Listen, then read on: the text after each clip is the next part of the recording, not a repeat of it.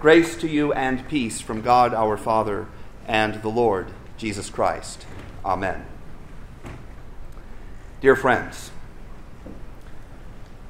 you and I need to be talking about the Holy Spirit, learning about the Holy Spirit, and praying to the Holy Spirit all the time, not just on Pentecost Sunday. The Holy Spirit is way too big for just one Sunday. Next Sunday is Holy Trinity Sunday, and if the Trinity means one thing to me, it means that your God is too small, Steve. So I apologize to you, sisters and brothers, and to the Holy Spirit, because this sermon is way too small. The thing that I am going to talk with you about today, language, is too small. Language is too big of a topic for me to take on in a short sermon, and yet it is way too small for the Holy Spirit. So, we are speaking a bunch of different languages in church today. Why? Is it to be cute? Is it to show off? Is it some kind of political correctness? For me, primarily, the goal is to put ourselves into the experience of the Pentecost story.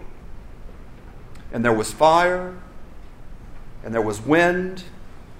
You guys have been complaining about how loud that air conditioner is when it blows, and that's because we're simulating Pentecost here at Dove of Peace all the time. There was fire, there was wind, and there were foreign languages. And how does that feel? How do you feel when you are surrounded by people who speak a foreign language? I can tell you how my paternal grandmother felt in Texas. She felt paranoid when people around her were speaking Spanish. There's a little bit of racism in this, but she felt that perhaps they were scheming to cheat her or to rob her. Today's equivalent is the nail salon, the manicurist. Many of the manicurists are Vietnamese, and ladies tell me that they are sure that those Vietnamese manicurists are joking about them and insulting them in Vietnamese when they're getting their nails done. And I'm bringing this up because foreign language is scary. People are communicating with each other, and you and I are shut out. Did you feel any of that when the lessons were being read? Fear, or perhaps just resentment or irritation? Think of the attempts to eliminate Spanish from our public schools. Or think of the communities in California which tried to outlaw store signs in Korean. Have you been to Canada? I love Canada. But every government sign or document is meticulously conveyed in both English and French. The use of French, or the failure to use French, has actually caused violence in Canada, which is not known for being a violent country. Virtually everything you can buy these days is labeled in French, English, and Spanish because of NAFTA.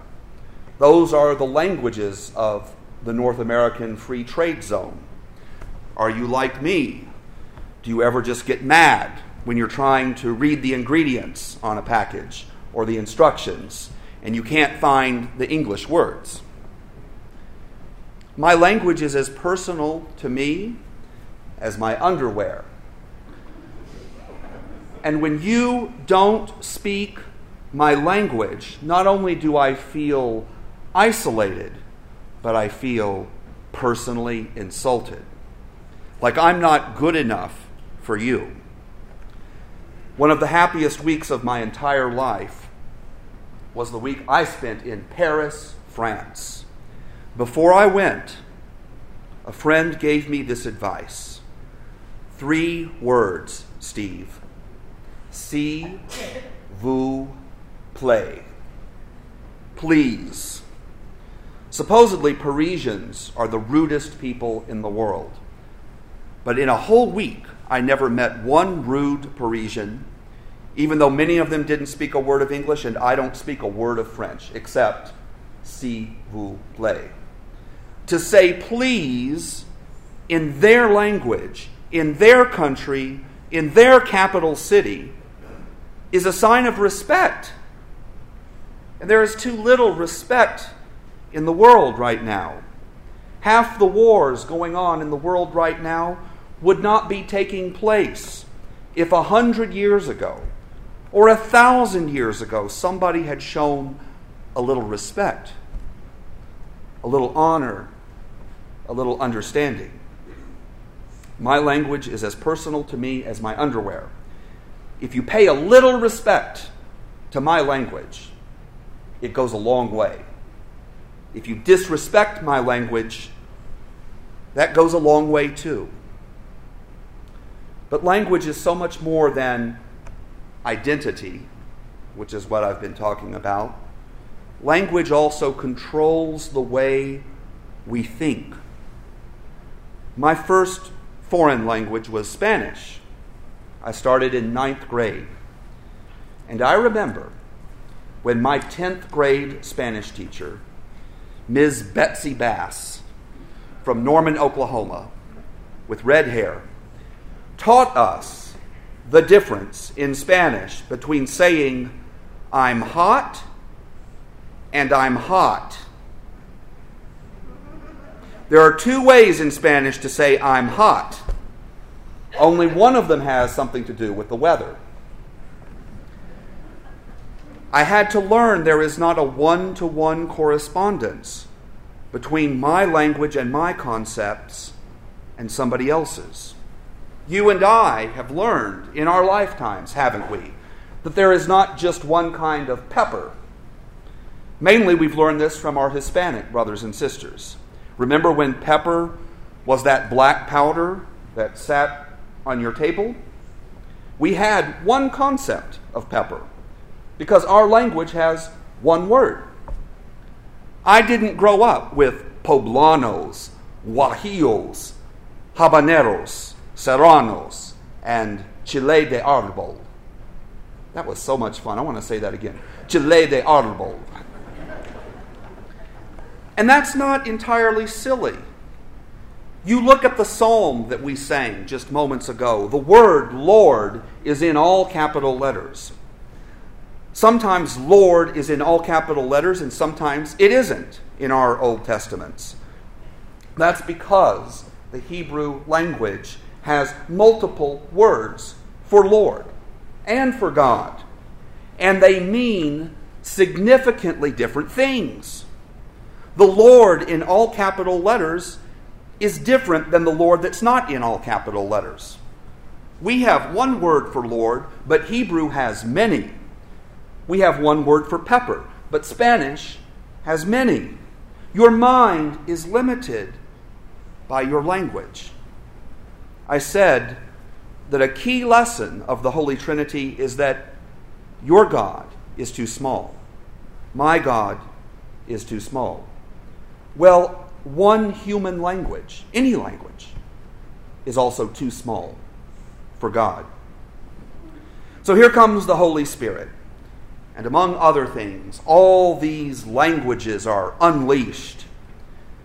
Jesus had said, when the Spirit of truth comes, he will guide you into all the truth. For he will not speak on his own, but will speak whatever he hears. And he will declare to you the things that are to come. If the Spirit is going to lead me and you into greater truth, the first lesson is going to have to be that our minds are too small. That we live in a world of human understanding, reinforced by human language. But God has to break us out of the prison of our limited understanding. Jesus had also said, But you will receive power when the Holy Spirit has come upon you, and you will be my witnesses in Jerusalem, in all Judea and Samaria, and to the ends of the earth. If we are going to be messengers to the whole world, we are going to have to speak some of its languages. And that doesn't just mean French or Mandarin or Russian. It means speaking the language of the young, speaking the language of those who are in crisis, speaking the language of those who fear organized religion, speaking the language of those who have a different kind of family, speaking the language of those who have a different way of dressing. If we speak their language, we show respect and we show welcome. If we fail to speak their language, we risk creating fear and resentment. Some of you speak a language I don't speak. It's called social networking. You know, I hate Facebook. Facebook is of the devil. I've been preaching this. Facebook is of the devil. But a lot of you use Facebook. So we send out this email. I send out this email on about Friday before the weekend. And it goes out to 120 email addresses, and 15 of them are dead email addresses. And of the 105 people that got this weekend's email, I got a report that said so far 49 of you have read it. 6 of you have social networked it, which means you Facebooked it or you Twittered it. I don't Facebook and I don't Twitter. Twitter sounds like something you'd need a diaper for.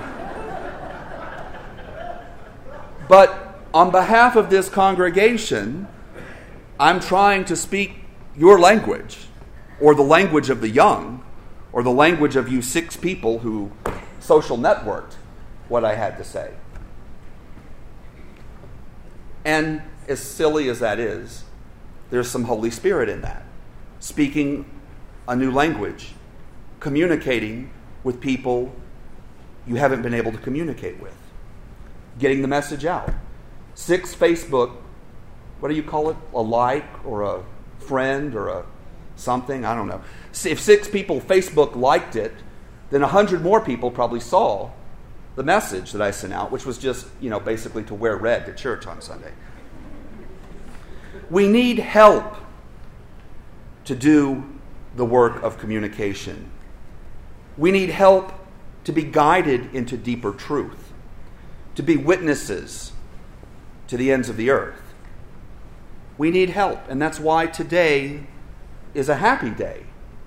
Because Jesus, as he promised, has not left us orphaned. He didn't create this church and say, cope with it, dove of peace. He sends his Spirit to strengthen us, to open our minds, and to give us the language, the tools we need to speak some hope, to speak some purpose in this changing and hurting and confused world. Dove of Peace says in our mission statement, the Holy Spirit gathers us into a community that enthusiastically claims and shares our experience of God's grace. The Holy Spirit gathers us. You are here for a reason. I am here for a reason. To claim God's grace and to share that grace. And the Holy Spirit, who brought us here, gives us everything we need to face the complicated challenges of our personal lives and our life together as the body of Christ. Amen.